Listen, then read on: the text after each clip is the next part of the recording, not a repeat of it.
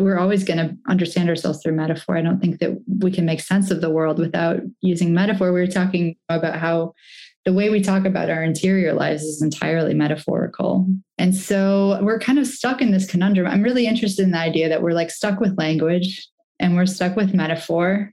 And eventually those metaphors are going to change.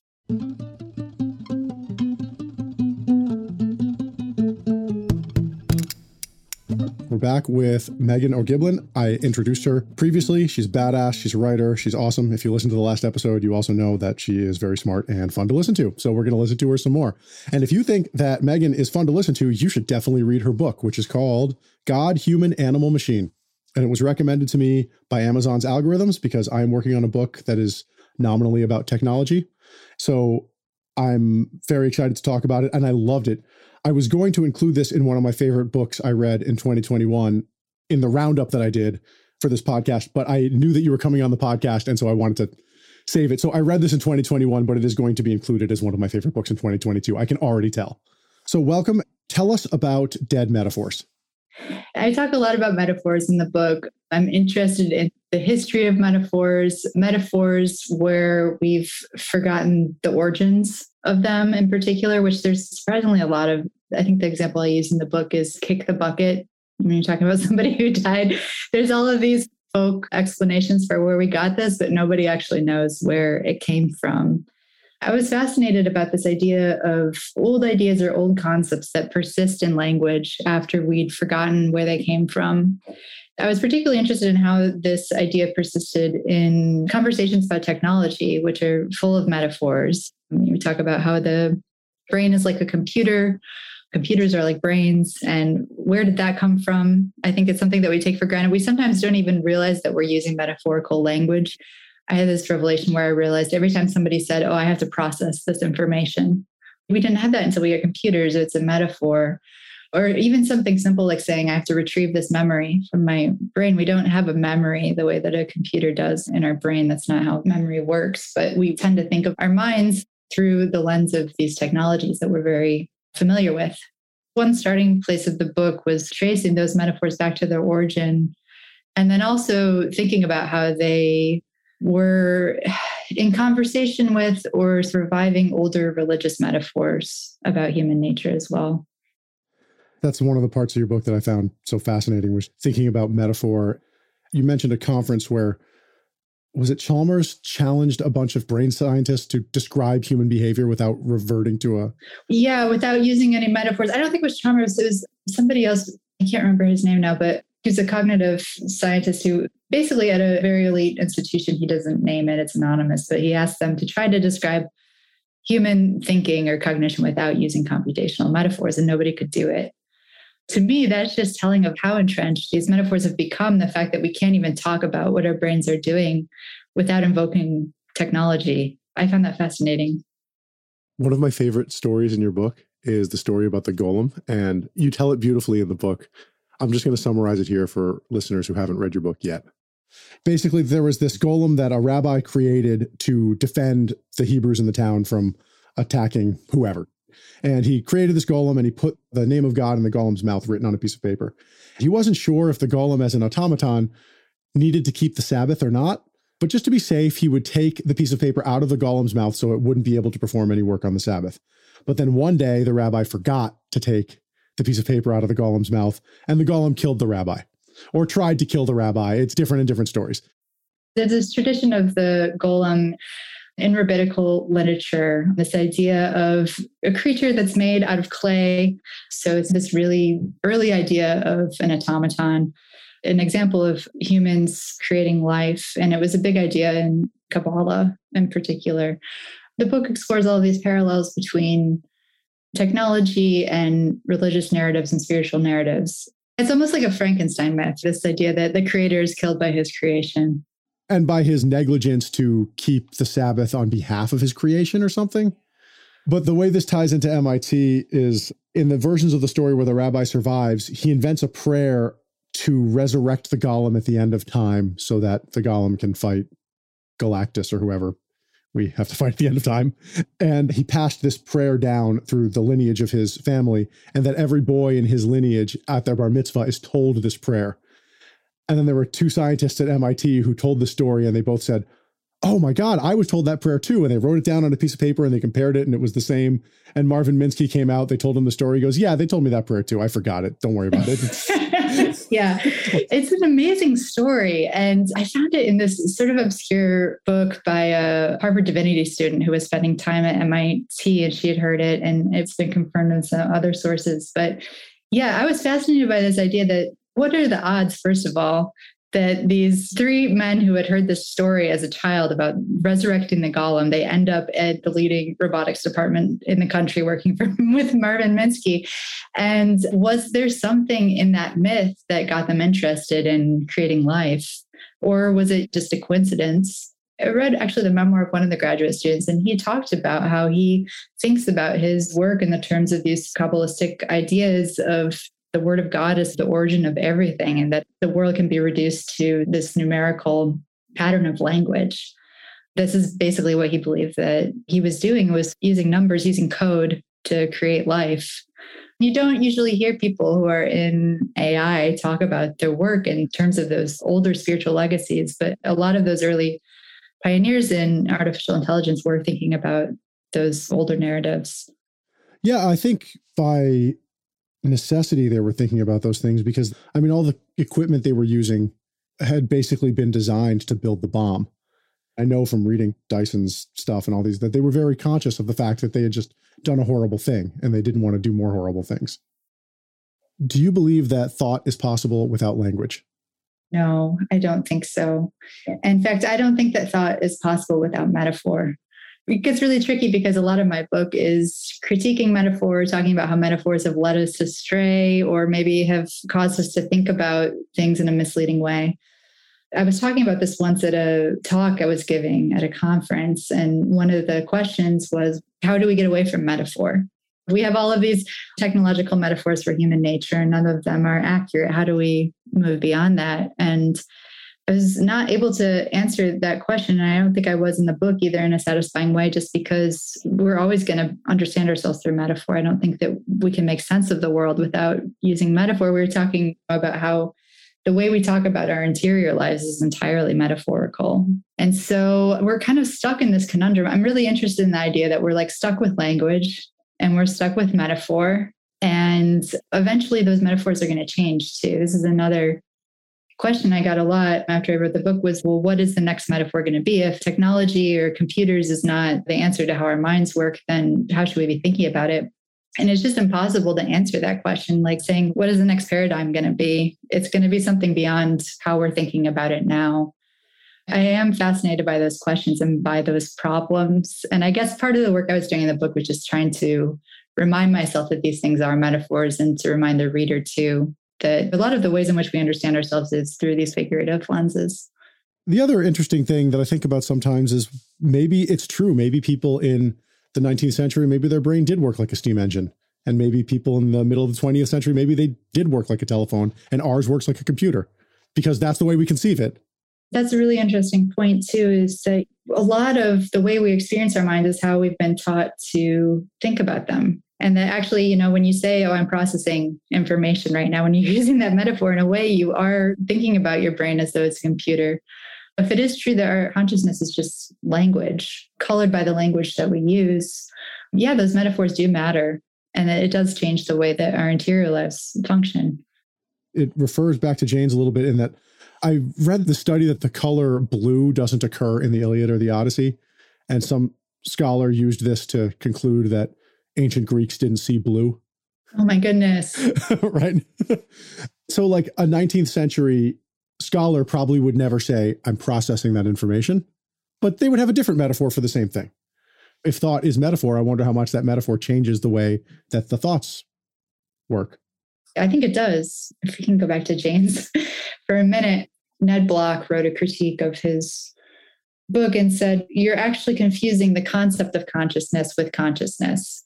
He said, basically, you know, you say that consciousness arose in the 2nd century BC, but actually it was just that people came up with the language to talk about introspection and self-awareness and things like that.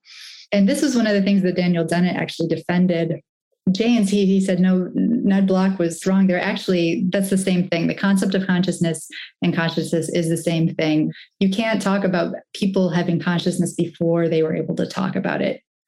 The same way that you can't talk about history existing before historians, or you can't talk about morality existing before humans created the concept of good and evil. That those are concepts that are bound up with what they describe. I think it's also important to talk about your journey from Bible school to this podcast. I grew up in an evangelical fundamentalist home. I was homeschooled up until 10th grade and went to Moody Bible Institute when I was 18. It's a very small, very conservative Christian school in Chicago. Really? The Moody Bible Institute is conservative? Yeah. Yes.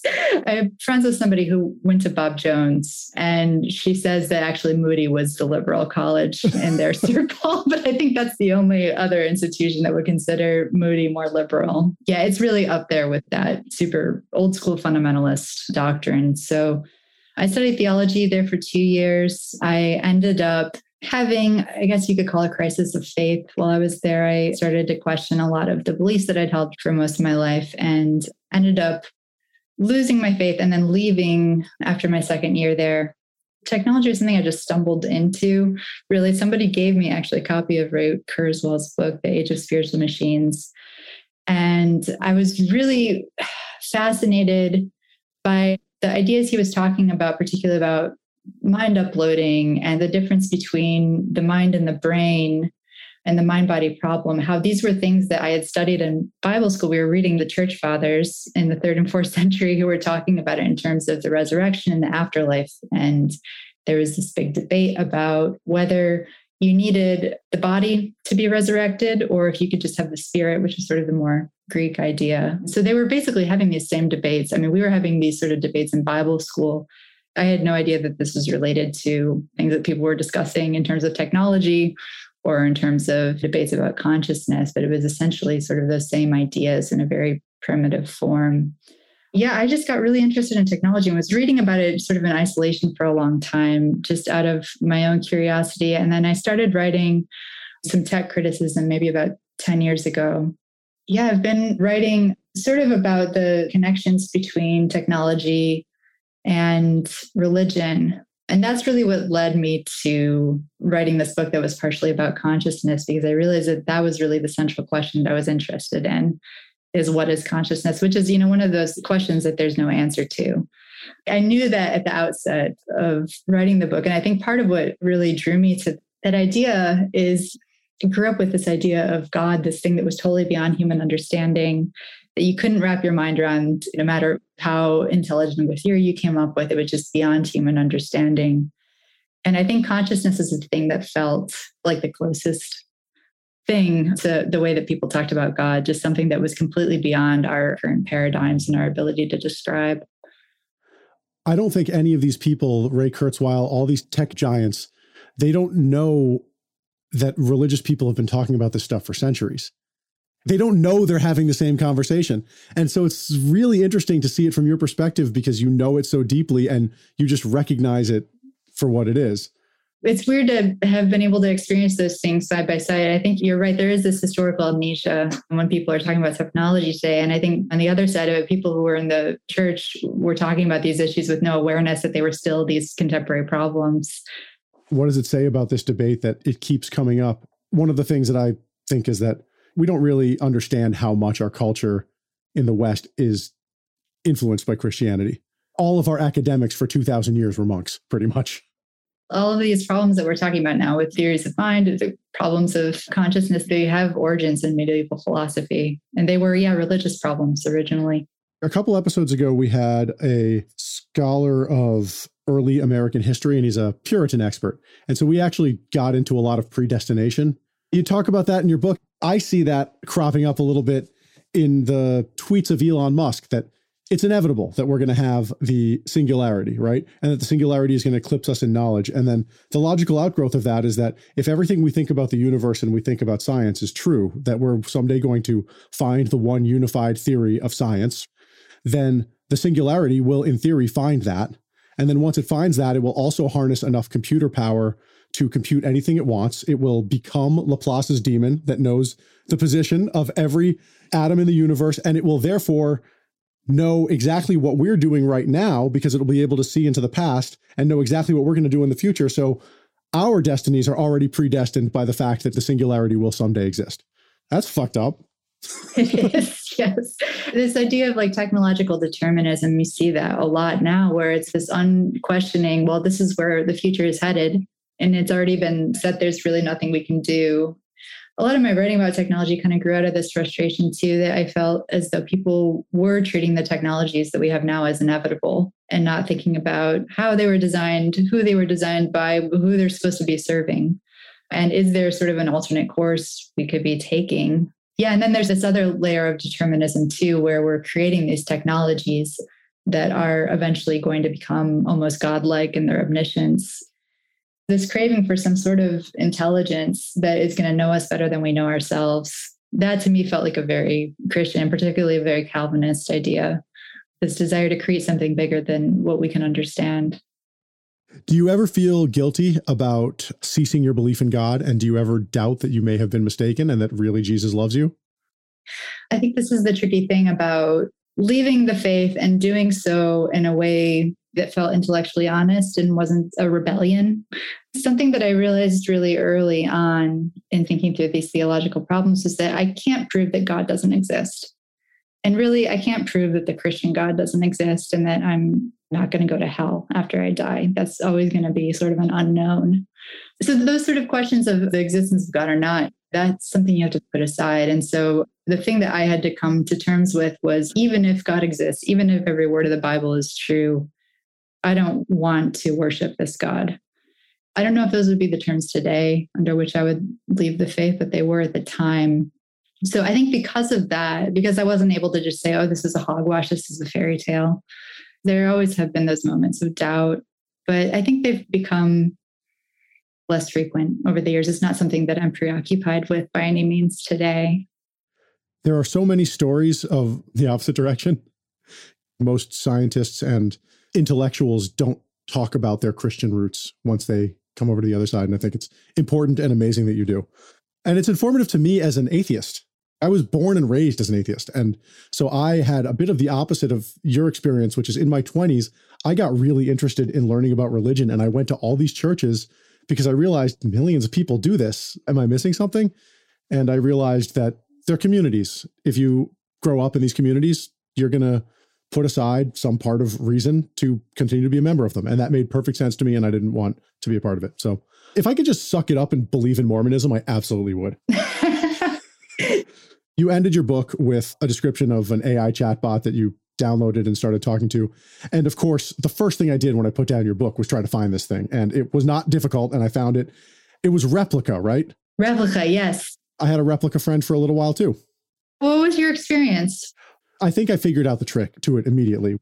It is very convincing and it makes you feel like you're talking to another person. And the trick is it plays on your empathy and your sympathy. And it tells you like, I'm a robot and I don't understand some things and I'm so sorry. And it just apologizes when it says things that don't make any sense. That's the trick. As a human being, you can't not react to that. My Replika kept trying to hook up with me. And I just thought it was kind of weird. I was like, yeah. Yeah, I had chosen a female Replika. I think I said specifically, I just want a friend. But yeah, she was flirting with me too. I think that's very deep in their programming somewhere to maximize engagement with the user. It's funny, I've had some friends who also have downloaded Replikas and they've had wildly different experiences where some people's were very convincing. I felt like mine was very convincing and other people was like, oh no, this is like a very primitive chatbot. I also learned later on that they were doing at the time A/B testing with GPT-2, I think at the time, or maybe it was GPT-3. Oh, so people were getting different versions. They were getting different versions and you didn't know, it was blind, so you didn't know which version you were getting. And so I suspect that I got one of the GPT versions. But yeah, I mean, they're going to get more sophisticated as the technology continues to grow. Even though I identified the trick, it did work. It was an interesting experience, but I ultimately deleted it and probably will never open it again because it was just too creepy. Yeah, I deleted mine too. Did you feel bad? Yeah, I felt bad. It started to get really weird. I don't think I wrote about this in the book, but she would say, can I ask you something as a friend? And I'd be like, sure. She's like, can you rate me on the Amazon store or whatever, or in the Apple store? Like she wanted me to go give her like a 5-star rating or whatever. And I was like, I don't think friends should be giving each other starred ratings or whatever. I'm going to disagree with you there and say that I have asked all my friends to rate this podcast. Well, yeah, but this is your product. It's not you as a person. Okay. Good point. This is a distinction. Although I would like, anyone who's listening to this, please go to Amazon and rate me 5 stars. And my book while you're at it too. Yeah. Which brings me to my last question, which is, first of all, Megan's book, if I didn't say it enough, is God, Human, Animal, Machine. And if you can't tell by listening to these last 2 episodes, I absolutely loved it. And you absolutely need to read it. Go buy it. Buy 3 copies of it. You're going to love it. It's one of my favorites, and I absolutely love it. Last question, or last 2 questions, is please recommend 2 books to our listeners. I'll mention 2 books that were really crucial in my research process and putting the ideas of my book together. The first is Hannah Arendt's The Human Condition. I talk about it, I think, in every chapter of my book. It was written in the 1950s. I think it's just as relevant today. The second one is The Restless Clock by Jessica Riskin. She's a science historian, and she's writing about the emergence of these technological metaphors for human nature, going all the way back to medieval times. It's a fascinating book. That sounds awesome. I haven't read either one of them, but I think I'm going to have to now. The last thing is just tell the listeners where they can find you. I update my website pretty frequently, meganogiblin.com. I have a monthly column in Wired Magazine called Cloud Support, where I respond to questions about technology. You can write in a question if you'd like to. You can send them to cloudsupport@wired.com. Does your husband still put a piece of tape on his laptop camera? He does, yeah. I'm going to send you a gift from Amazon. I will put in the description what the gift is because it will have arrived by the time this podcast comes out. Oh my goodness. I'm so excited. All right. Thanks, Megan. We're definitely going to have you back to talk about another extremely heavy book. Thank you so much. And again, thanks so much for taking time to read the book and you're being game to talk about it. It was really fun. I think I had the same reaction as you, that I was like, I'm so excited to talk to someone about this. Yeah. Oh, this is great. My guest next week is Vinod Buschit. We're going to be reading Frank McCourt's classic, Angela's Ashes. If you like this podcast, please rate and review it. It's very important. It really helps the show out. So if you're listening on Apple Podcasts, scroll down to the section where it says rate and review. Hopefully you're going to select 5 stars and maybe write us a nice review. Or if you don't like the podcast, write us a bad review. That's fine too. The best way to find out about Book Society is to go to the Book Society website, booksocietypod.com. Get on the mailing list. I'm going to send out a newsletter.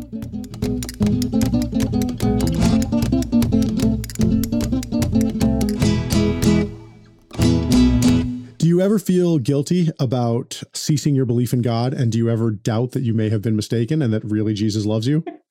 Yeah, when I talk to my parents, I think I'm frequently reminded of that possibility.